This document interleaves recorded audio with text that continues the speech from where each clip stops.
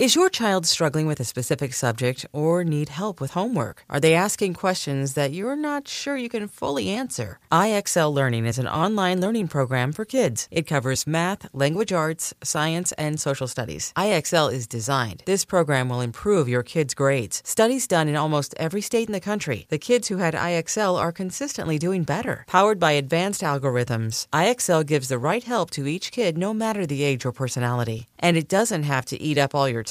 One subscription gets you everything for all the kids in your home, pre-K to 12th grade. So don't miss out. 1 in 4 students in the U.S. are learning with IXL. IXL is used in 95 of the top 100 school districts in the U.S. Make an impact on your child's learning. Get IXL now. And listeners can get an exclusive 20% off IXL membership when they sign up today at IXL.com/audio. Visit IXL.com/audio to get the most effective learning program out there at the best price. Welcome back. Welcome in. This is Country Roads Confidential at earsports.com, part of the Paramount Podcast Network. I am Mike Casazza, welcoming in Chris Anderson for, well, it's a due edition of the Q&A. And Chris, in the spirit of jumping right into it, saving the time for subscriber questions and our answers, I will take the honors today and lead off with the first question. Go for it. This comes from I Am MTN. This person says, curling my hair as if I had any. Do you all answer these questions? Once a month or so, I guess, right? Is that about? That's the A in the Q&A, sir. However, this is the last post on the board. It's shortly before you and I had this conversation on a Tuesday morning. I'm assuming he's new, although he's been here for 58 months, it says, with 162 comments. But yes, subscribers like you, I Am MTN, ask questions. Chris and I answer to the best of our ability and knowledge. Sometimes one better than the other. There we go. Well, we're already 1 for 1 right there. Got one out of the way. It doesn't go in the mailbag, which follows this. We get through many of the questions. The best of the best are plucked from the pile. Chris asks, Chris and I answer. And then when we are finished, Chris comes through with the big broom, sweeps up the rest into a written version for people who don't like to listen to things. And since they're not listening, I don't have a lot of time for them. That's why you take care of it. Without any further delay, let's get into the edition. Well, let's start with basketball because obviously there's been some news there with basketball with the addition of Trey Mitchell, which we covered in our emergency podcast, which, by the way, I didn't go back and double check to make sure that we were relevant there since we pre-recorded that one, but hopefully we didn't have too many issues with things we said that might not have been relevant anymore. But I think we need to discuss it, and there were a lot of questions in there to indicate that we do, because the first one comes from Yidio10. Says, is the basketball team as currently constructed a tournament team? And if so, what seed do you envision for them? I'm not going to press you on the seed, Mike, but is this a tournament team yet? I believe so. I don't see the flaws that I saw last year, which kind of pulled them down toward that, sub 500 record. I was probably higher on their offensive potential last year. I had questions about their front court and the potential relative to experience of a lot of the players that they were bringing in, and that would be Malik Curry, Pauly Polycap, Damone Carrigan. And nothing against them, but it just seemed to me like they would be thrust into big spots that had to be really good. And they hadn't had to do that yet. And then pretty early in the process, Bob Huggins was kind of sour about that, saying these guys just come from lower levels and don't understand what it's going to be like in the Big 12. And what always struck me about that was they were like 11-1 and played pretty good basketball, kind of blew one half against Marquette, but looked pretty good at times. And you're thinking, all right, this is going in the right direction. But that forecast from Huggins always stuck with me. And darn if it wasn't true. And then there were probably some locker room things, so some COVID / injury things that interfered as well that you don't foresee, but you have to take into account as a possibility. And if I do that now, I see a lot of experience, and I see people who want to be here and want to do this, which makes me less concerned about chemistry experiments. Can't do anything about injuries. I don't really believe that COVID will be a big issue. It really wasn't last year, apart from the one notable case. So you figure you clear out a lot of the junk from the crawl space and you can get through it without being as dirty. I just like their plan so far. I still don't think they're done, at least trying. We'll see about adding, but they've had a plan, and they haven't stopped until they got it. And Mitchell was the big piece that they think that they were trying to build around. You had you had corner pieces and you had middle pieces that needed to attach from the edge to the middle. Now you have a centerpiece, I think, in Mitchell and some parts around him that make more sense. I don't know how they don't end up in the tournament based on what I see so far. Seed, who knows? Let me follow this up with you. I agree with you. I do think it's a tournament team, but I think this is where I want to expand on this. At what point did your mind flip on if this was a tournament team or not? Like, was it because I'm assuming that it wasn't, as soon as the season ended, that next, this coming year was going to be a tournament team. But did you start thinking this is a tournament team when they added Stevenson and Tucson? Or was it not until after they added Matthews? Or was it not until after they added Mitchell? So at what point did your mind kind of flip to, hey, this might be a tournament team again? It's kind of weird, but I always think that a Huggins team and a West Virginia team is a tournament team. Like they're going to get a caliber of player and coaching that should get them there. And that happens far more likely than it doesn't. So when players start to bail and players graduate, okay, it's not necessarily like, man, they're going to stink. It's like, how is this picture going to look for a tournament team? And then, like, we've been consistent about talking about this. They were going to get experienced players from Power 5 conferences, and they had to have, 1 to 2 guards. They had to have 1 to 2 bigs, and they wanted a wing. And they went out and they got the guards and say what you want about Stevenson and Toussaint, but I think that fits what they want to do. You have guys who are eager and who want to make it work and who do want to be here. Toussaint's a really good example of a guy who's played competitively for good teams and wants a little more spotlight. That's okay. Stevenson fits in. I think he can do an impersonation of different needs for what the offense and the defense have. Matthews knows his way around here. I think he's a good glue piece.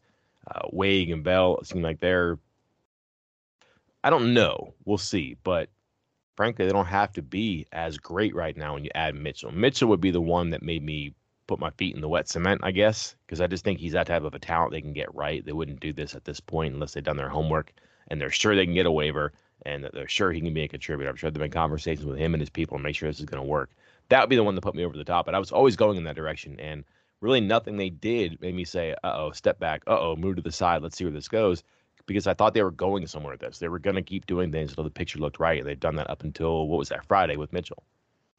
Right. And this was something I'm in full agreement here because this was something I talked about with I wrote a story. God, when was that? It was right after the season. It was a look back at Bob Huggins' history of quote unquote fixing it and looking at the times that his team has finished under 500 and what happened in the year or two after that season. The first 2 times that happened to him wasn't his fault. It was his first year, I believe, at each of his stops in those instances. The second 2 times were his 2 times under 500 at West Virginia. This would be his third. And both times there was tremendous turnover in the offseason, but not in a bad way, almost like in a pruning. Like I'm not meaning this negative towards anybody that has left the program, but like pruning some of the bad limbs, the dead limbs, and trying to let new growth come in and adding new pieces. And I think that's pretty much what he's done. Again, like some pieces that left were good, but I think they brought in some new life and some better pieces that might make this a more well-rounded team and one that's going to play his style and get them back into the tournament. Because this is what he does. When things don't go right, it's all right, scrap it, let's start over. And tries to start over by doing not starting over, literally from the ground up, but with new players that are experienced and can handle it. So I'm with you. I think this is a tournament team. I think this is something that you and I have been predicting he would be doing, a massive overhaul with experienced players. And here we are, and maybe not done, which leads us to the next question. If not Courtney Ramey, the other Texas transfer, then who, if anyone? Is there someone else we're targeting, or is it Ramey, or sticking with what we've got from Captain Earfan 3? I have 2 for this. I don't know if you want to go first because you might have 2 better ones or the 2 right answers. I'm not sure. Oh, mine are never better than yours, Mike. Go ahead. I've been obsessed with David Roddy for a while. And I know he's 6'6", 255, 260. And that may not scream guard. He's a guard. and he's just unlike anybody else. And if you look at their roster right now, like that's a part that again few teams have, but you can make room for a guy like him. That's like they're not going to. They could be small in the backcourt, and you're talking Kedrian Johnson, Joe Toussaint, Eric Stevenson. Although he's not like I wouldn't call him short or squat, but he's not like he's not 6'6", 255, right? And Roddy's the guy who shot a very high percentage from three last year. He's averaged about 3 assists across his career. He handles the ball. They list him as a forward. He's a guard, or at least he's guard capable. He could play two. He could be a third guard. And he would be a matchup nightmare. Trouble is, he's probably a first-round draft pick, and it's not a given that he's going to be available. He's had his options of I might go pro, I might go to the portal, I might come back. It's awful late in the game. But I've just always seen him, and if you haven't looked at him, look at him. David Roddy, Colorado State, just a unique player. There's no one like him, and I just think that he creates a lot of problems. Like, does West Virginia have problems? Yeah, maybe. I'll get to one in a second. But he causes problems, and you're going to have to match up with that, and good luck. He's a bull who can shoot and pass and handle, and I've just liked him for a long, long time. And then just kind of a weird thing, like we're one piece away, Chris, from completing the offseason for West Virginia, and you would say it's a player or a position, maybe not you specifically, although perhaps you would. But all I need, Chris, is excuse me, let me crack my knuckles here, crane my neck. Guys are making shots. And like I feel Umoja Gibson's out there and can do some backcourt things, could be on the ball, could be off the ball, and he's just offense off the bench. He can come in and hit 4 threes and a half for you. He could hit a couple of threes in like a 10-0 run. And I think West Virginia's people know his coach from UNT. They obviously know him from Oklahoma. I don't know why he's leaving Oklahoma, except that maybe he wants to do more than what I just described. But you're looking for a shooter who's still out there who would know the Big 12 and who could step in that the Mountaineers know. That's awful intriguing to me. I don't know that there's an option for West Virginia in either one of those cases. I don't know that they're really looking hard at other people right now. And I could see them not adding Ramey and then not adding anybody. But again, I've been just eyeballing Roddy for a long time, and Gibson just seems like that would be seamless in some regard if they wanted to do it. They being both of them. Yeah, nothing. I love the Roddy pick. I don't know West Virginia's interest, but I love the I like that type of player. I mean, a 250-pound guard. Like I know Likely's not that big, right? The kid from the young man from Oklahoma State. But I like the idea of having that big, thick guard that can essentially overpower and big boy other guards, that can get in there and get dirty in the paint, can grab rebounds, and can help out your forwards on the glass. So I really like that pick of yours there. But no, I haven't heard anything specific about, is it Ramey and nothing or Ramey and then somebody else behind that? Who knows? But I wouldn't be surprised either if it's no Ramey and no nothing. And they just say, hey, did a good job. Let's move forward. Mm-hmm. NC Wayward Ear, again related. Let's pretend like there's no Ramey. I mean, because there's not right now. With the current basketball roster, who is your starting five and first three off the bench, and why? What you got? This is you, because you like to do the finishing five first, at least as like a priority, which I get. But let me see where you start, because I have my five, and my three here is kind of fuzzy because I don't know. I don't think that they're going to have three necessarily, because I think that that bench could really fluctuate based on matchups, which is the point of having the complexion that they have right now. Okay, let me ask you this before I get my starting five. All four transfers are in the starting five. True or false? I'm not sure about Toussaint. Okay. That would be the one that I'm not sure about. And I'm with you. I feel like that's a Toussaint, Keedy kind of, hey, whichever way it goes. One's a starter, one's not. They play similar minutes, and then you figure out who's playing the best, and that person closes, or try a couple people, try them both out with the quote unquote closing five for the first couple weeks, or maybe in the first month, all of non-conference play, and then stick with whatever works best the rest of the way. So I'm with you on that because, I was thinking Matthews, Mitchell, Stevenson, starter. And then I was torn between Toussaint and Keedy. And then it gets interesting for me. This is where Mitchell comes into play as like a X factor.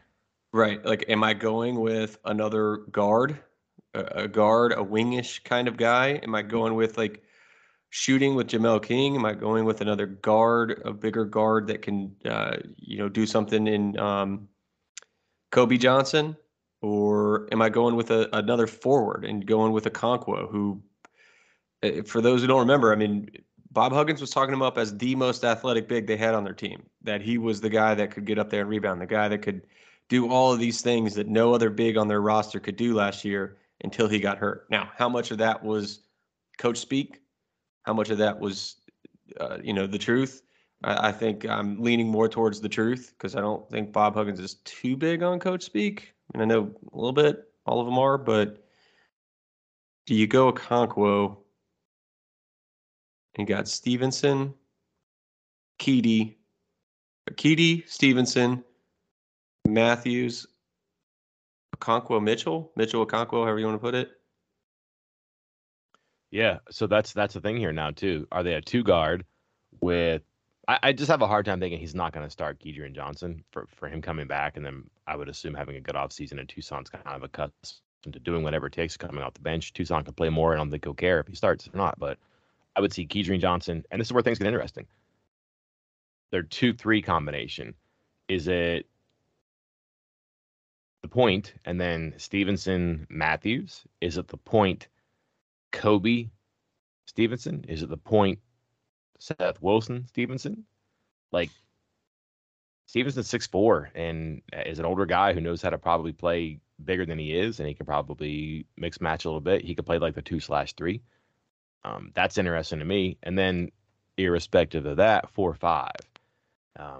Is Matthews a 4? Is he a 3? So if you go 2 guards, Matthews can play 3, and then you're big because now your 4-5 could be Okonkwo, Mitchell, Okonkwo, whatever, or Mitchell Wague.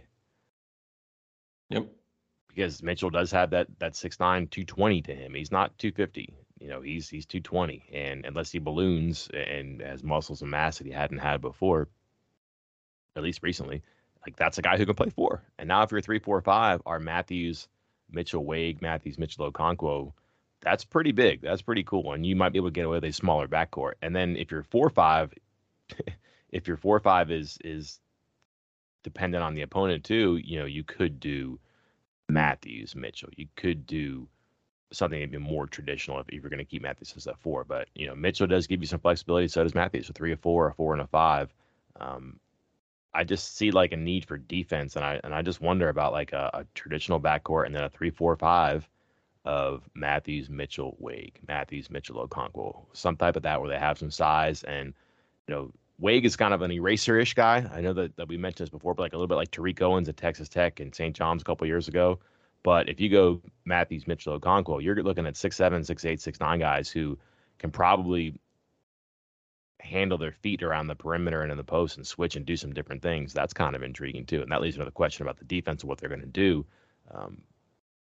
There's options. I just see like a 1-2 with the point and Stevenson, and then kind of a big 3-4-5 that can move around and do some things.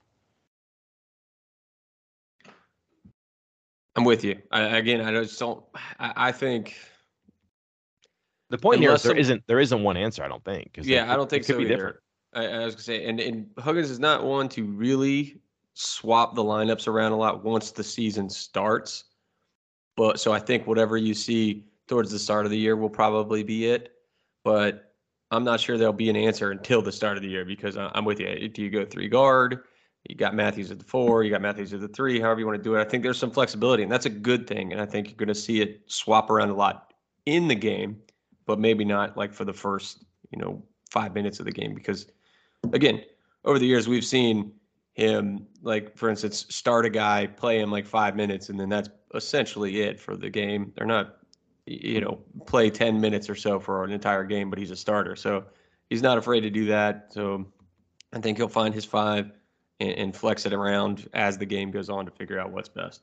Yeah, and then your bench is going to fluctuate too. I would think that if Toussaint doesn't start, he's probably a bet to be a very reliable six-man, just in the fact that that's a guard who wants to come in and figure out, okay, they can't guard the perimeter, I'm going to drive, or they can't work a pick and roll, I'm going to maneuver around my bigs and try to get something to happen. I think he can do that. That's a good bench guy to me, I would think. Whereas Keydron would be fine for defense, and maybe if he gets his head down and learns how to score and get to the foul line, that might be good too. I have no problem penciling them in as an early sub. But after that, what does the game dictate? Do you need like an Okonkwo to come in and grab rebounds and maybe to stretch a little bit? Do you need a Jamel King to come in and hit some threes? Do you need a Seth Wilson to come in and hit some threes? Does Kobe have to come in and settle things down and try to get the offense going and do the things he did last year, where he was a pretty productive part of a number of good player combinations and lineups, because he kind of understood for a freshman how to fit in, and can he do more as a sophomore who knows more and knows more about fitting in. They're gonna have some options on the bench if they're refined and know their roles and their purpose, that you can maybe avoid some of those situations where you're caught at the floor with bad lineups and you get like a 12-2 run put against you. All right. Moving on to the next question. This one from Dan Proud. Kind of help us transition from basketball to football, because it's a two-parter. Let's do the basketball part first. Who is the next assistant coach to get a head coaching job? And he gives football and basketball being Larry Harrison or Eric Martin.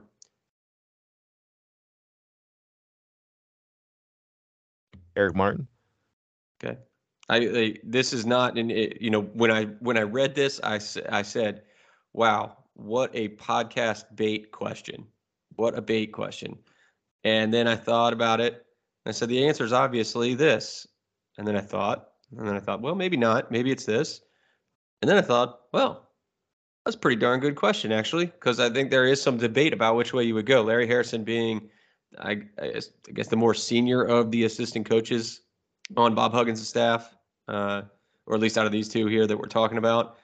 He's been linked with a couple head coaching jobs, but so too recently has Eric Martin. So I think it depends on which job in particular opens up, because either one of those could end up with a head coaching gig in the next couple years. So I'm not sure which way I was leaning. I went back and forth on both of them like 5 times after seeing the question. I think Eric has some momentum recently from his traction with the Cincinnati job. He'll get support from people he played with who are still recognizable, and also like a lot of that stuff where he's been on the top 40 under whatever list. I'm not sure he's under 40 anymore. Maybe I should know that. But Larry's been around for a while, but he's also been on the bench here for, literally since day one. And I can only remember 1, maybe 2 jobs that he was deep in, and they were not high-profile jobs, but he makes good money here and has a good rapport with Huggins, and he might be here. We'll see. Football side of things, same question. Graham Harrell or Jordan Leslie? I just think Leslie, because I think he was close to the Troy job, and there might be an argument about, a lot of these schools are picking offensive coaches. Well, Troy almost picked a defensive coach and ultimately picked a defensive coach in John Sumrall. Sumrall just has a little bit higher profile than Leslie right now, but if you look at Leslie's arrow pointing up in that direction too, certainly too, it would be the right situation for him to move, I think, before Harrell, who is a more renowned, albeit like younger in the game, I think, because he's only been around for a couple of years, 3 at SC, 3 at North Texas, 2 at Washington State. But you look at his playing experience, high profile NFL experience. Listen, he was not a high profile player in the NFL. He was in some situations that certainly account for something. But then again, Leslie, his career is mostly in junior college until hitting Troy and West Virginia. So it's not like he's, gray in the hair, long in the tooth too. So they're both kind of young guys who have some time. They're going to have to get entry level spots. But I just think that a guy who can recruit junior colleges, knows the defense, don't have to worry about that, and can get himself around some good offensive coaches. I always think that there's like a lean about that from administrators and ADs about it's easier to find offensive coaches who can complement a defensive-minded head coach. And you have like this concern about putting an offensive guy in charge and complementing your roster and your game plan with defensive staff addition. That's not to say Harrell can't do it, but I think a knock on a lot of air raid and then Mike Leach, whatever label you want to put it, I think a knock on that sometimes that they're so hyper focused on offense, they overlook defense. And sometimes that can be a drawback too. Whereas conversely, Leslie already knows the defense. And if he's going to let somebody run the offense, he's going to delegate and he's going to hire an offensive coordinator who's going to do that stuff. Now you're going to have two roundabout sides that are going to be, led by someone devoted to just that cause. That said, Harrell will be in the lead, I would think, but I also wonder about what head coaching job he wants to take. Leslie's time is probably coming. I think he wants to do it sooner than later, I would imagine. But Harrell may be a little bit pickier too, because he's moved around a bunch, and sometimes these guys that do that, they're just seeing these offensive savants, but what have they done? Until they get in that head chair, it's hard to know. But they want to make sure that they take the right seat at the right table so that this doesn't derail. And all the "I told you so's" out there, they don't get a chance to come up and say, "I told you so." So he might delay it a little bit on his own, whereas Leslie might be ready or might be given a chance sooner. Yeah, I think Leslie's recent success at West Virginia, his ability to make that quick transition to full-time defensive coordinator, with everything that happened that summer, and all of a sudden he's thrust into the lead gig there. And then over the past few seasons has, a lot of turnover on that defense, and just kind of rolled with it and still put out a solid product each and every season. He has put out a defense that can help you win games each and every season, despite all the turnover, despite all the young guys, despite all the coaching changes on his staff, and has done that job. And I think that is what's going to make him more enticing, his ability to adapt and adjust like that. And he's already done it, will entice more people. Because, I went through the same thought process as you mentioned a minute ago of, it's got to be Leslie. And then it's like, well, I mean, offense wins football games right now. I mean, they have the data to back it up that even teams like Alabama are putting more focus on offense than they are defense. So maybe because of that trend, Harrell ends up getting the job first. But I'm still leaning towards Leslie just because of his ability to adapt. And like you said, you have him just adapting and doing everything on defense, and then he can go find that offensive savant to help carry that side of the ball. I like it. Next question. What one thing, other than the move to the Big 12, do you think has had the biggest impact to WVU sports in the last decade? That's from the Big Dude.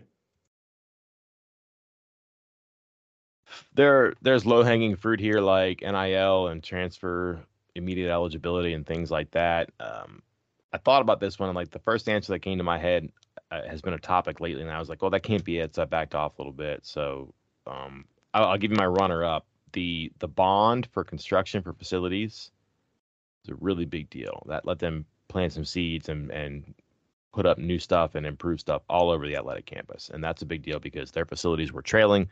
We've been over this before. Like, they had the worst football facilities. That's a bad thing if you're in a Power 5 conference.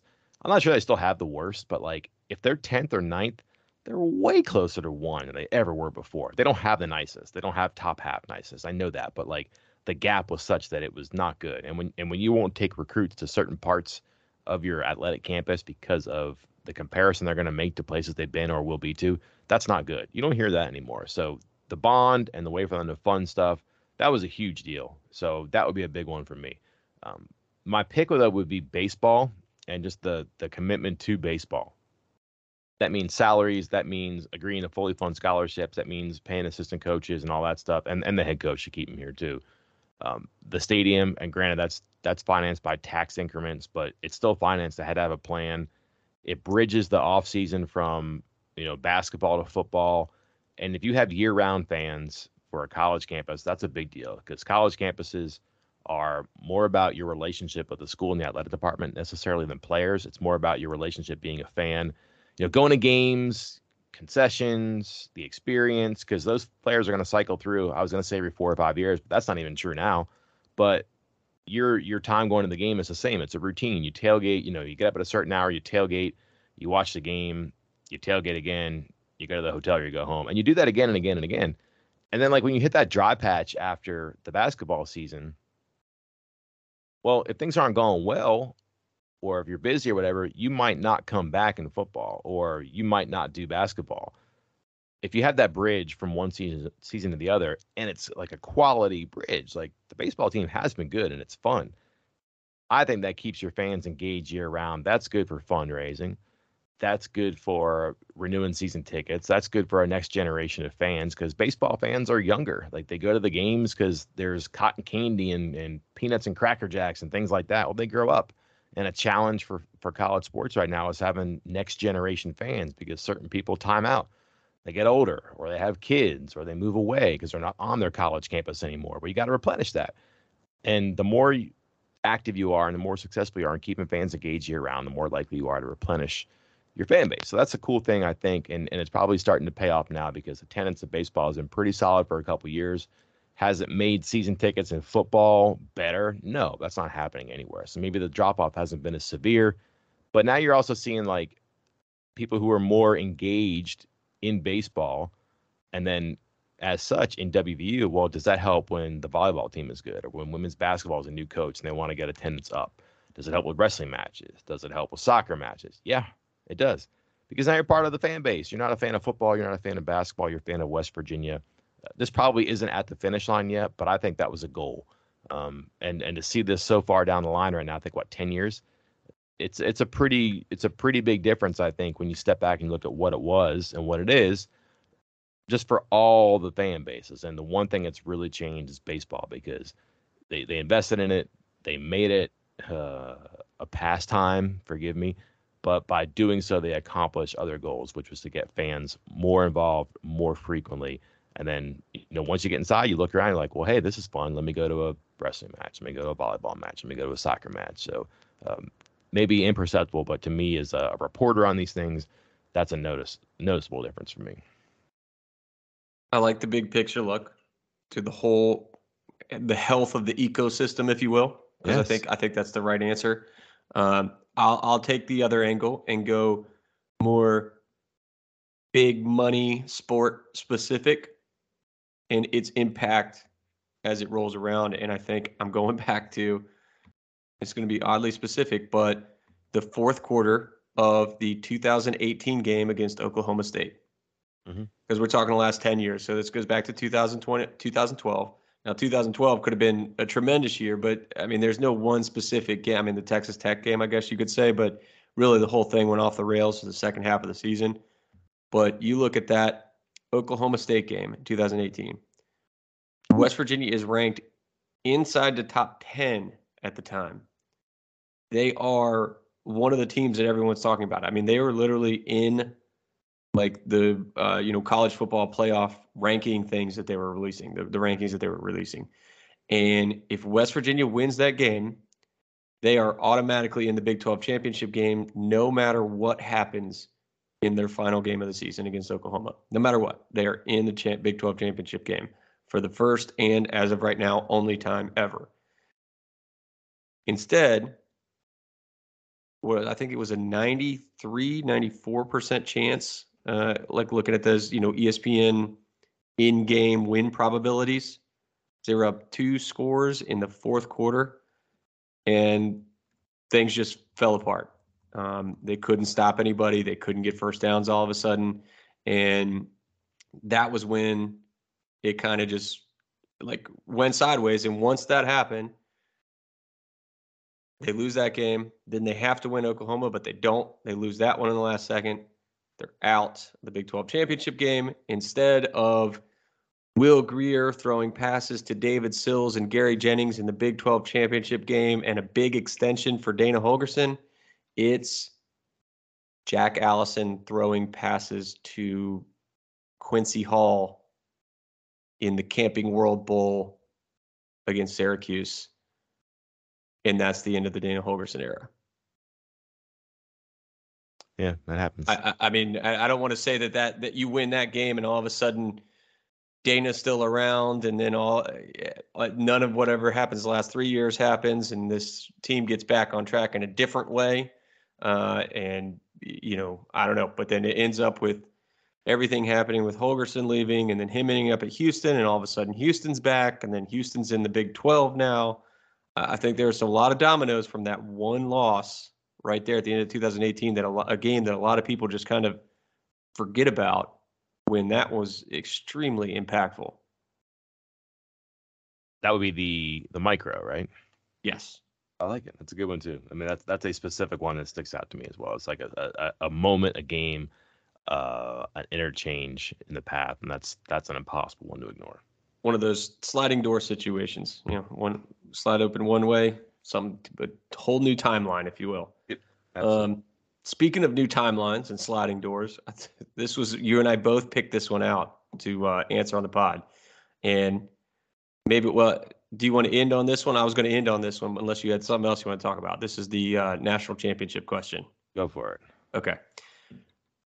This is from GA Mountaineer 15. What would have been more important for the WVU football team's trajectory and why? Winning the 88 or 2007 national championship? 07. Next question. Good. Oh. So it's no question to you.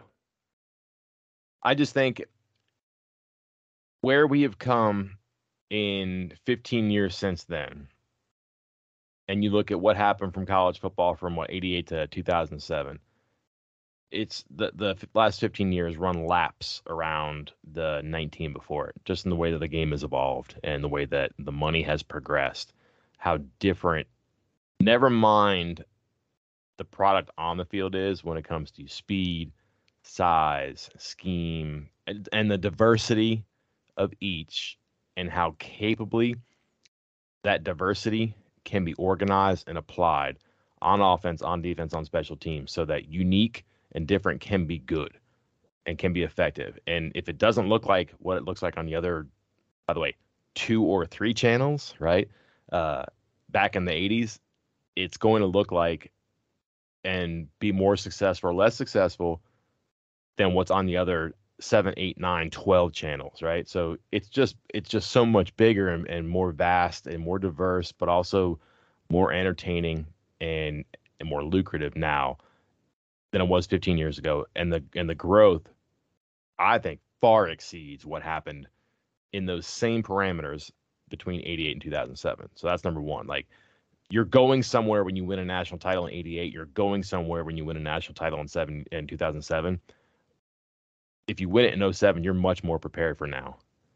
And this just seems like it's evolved in such a way that it's going to continue like this a little bit, but you would be much better off winning it now than you would have 19 years ago, because you probably navigated the changes and maybe even led the changes. And particular to that, who was doing different, better than West Virginia in 2007? Nobody, right? Yep. And you had a guy who would not have left had he won the national title. I don't think. It might have been a couple years later, but he gets a big contract. And all those things we talked about, like having to invest in baseball to make other sports better, having to have bonds to build stuff and refurbish stuff, that stuff comes sooner and quicker when you have a national championship football program.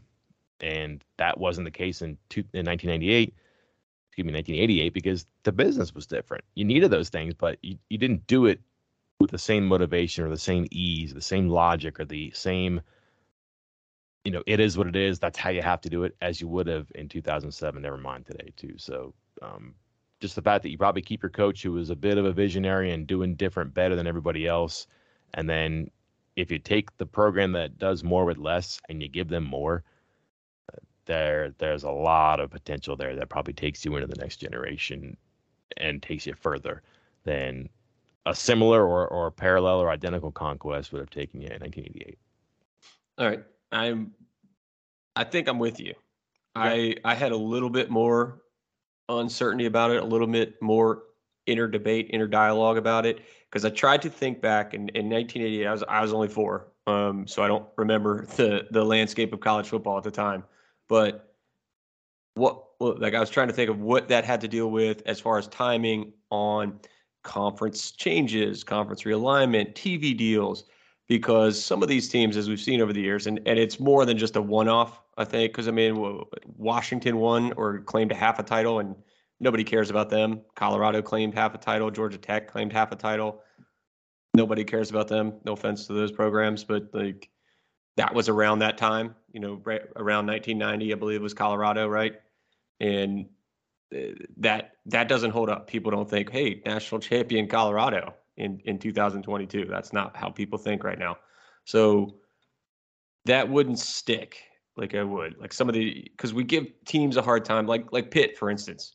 Now they have this vast history of college football, but so much of it happened so long ago that no one should care, but it still helps hold them up in the world of college football. No one would ever think of not including Pitt, for instance, in, if the top teams separated. Like, yeah, Pitt's in, of course.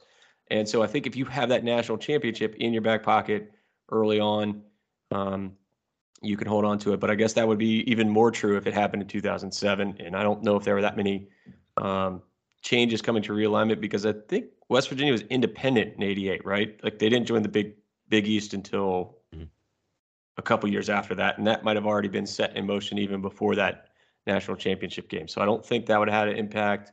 But that's where I was going. That's the only reason I had a debate. I didn't want to make a quick answer because my quick answer was 2007, just like you. Like, no doubt, not even a question.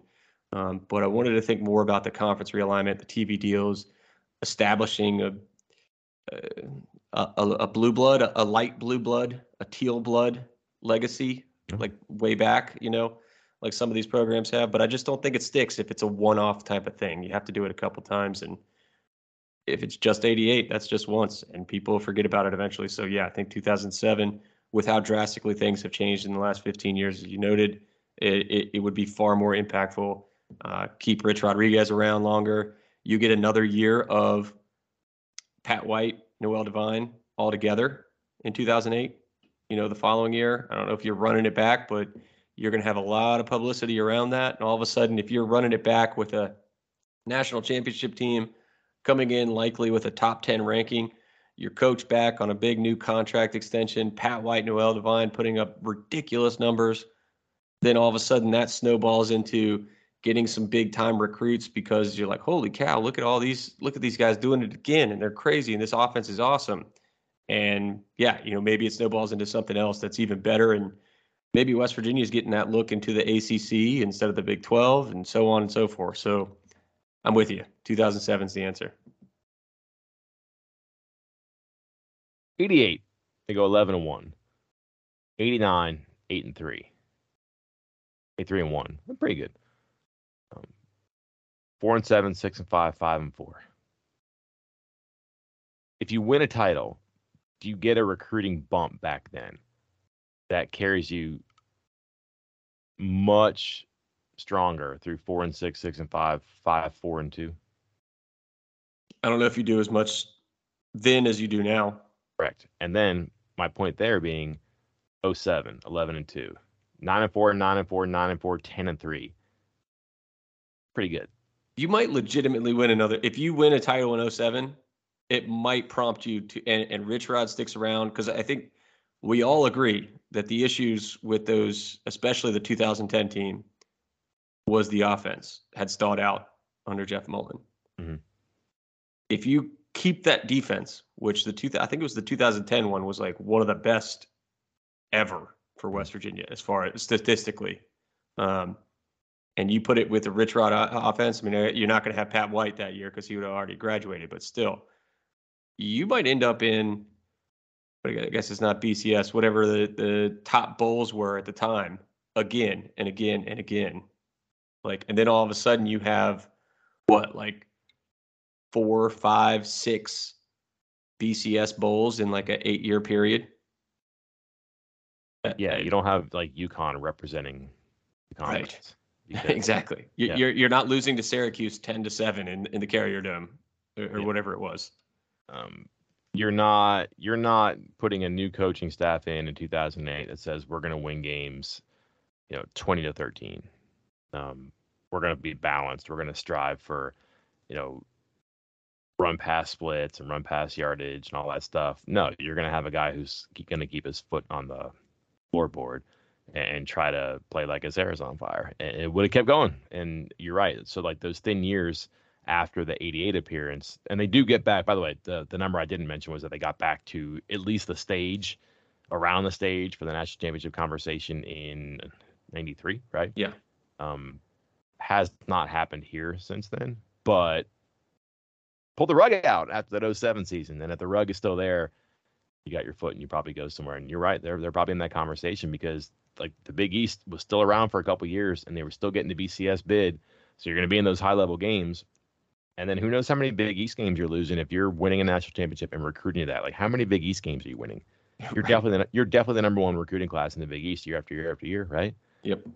Because a lot of players are like, wait a minute, I can get to a BCS game and be in a national championship conversation every year by signing at West Virginia instead of, I don't know, LSU, Florida State, whatever, who might have been the competition for services back then in a more powerful conference. I think that would have been influential. And hearing you talk, that's a dynamic that I think did not exist in '88. That's not like a logic exercise that players went through where now they do, because that's what recruiting is. Recruiting is so much more different now than it was back then too. And it's such a key that I just think you're better served by winning one in 07. Well, I'm glad we've come back around and agreed on something again. Good time to finish. Yeah, it is. Agree? And for the rest of the questions, again, I will tackle those in written form. I will post those. Let's see, it's Tuesday morning. I'll probably post them Wednesday morning, the rest of the questions, and those will be there for everybody to read, including questions on Batman movies. I believe somebody asked me to list every single leader in each statistical category and name every Big 12 award winner. So I'm going to have my work cut out for me on the written form. Be a long one, but a good one. Yep. Much like this podcast. As always. Until next time, I'm Mike Casazza. And I'm Chris Anderson. We'll talk to you later. Okay, picture this. It's Friday afternoon when a thought hits you. I can waste another weekend doing the same old whatever, or I can conquer it. I can hop into my all-new Hyundai Santa Fe and hit the road. Any road. The steeper, the better. Because my all-new Santa Fe is available with H-Track all-wheel drive, so I can hit the trail without a worry in the world. Heck, with 3 rows and best-in-class rear cargo space, I can pack the whole family in with all our gear. We've got available dual wireless charging for our phones, so we'll never lose touch with civilization, and we won't lose touch with the primordial power of Mother Earth. So which is it? Waste the weekend or do something a little more epic? And conquer it in the all-new Hyundai Santa Fe. Visit HyundaiUSA.com or call 562-314-4603 for more details. Hyundai, there's joy in every journey.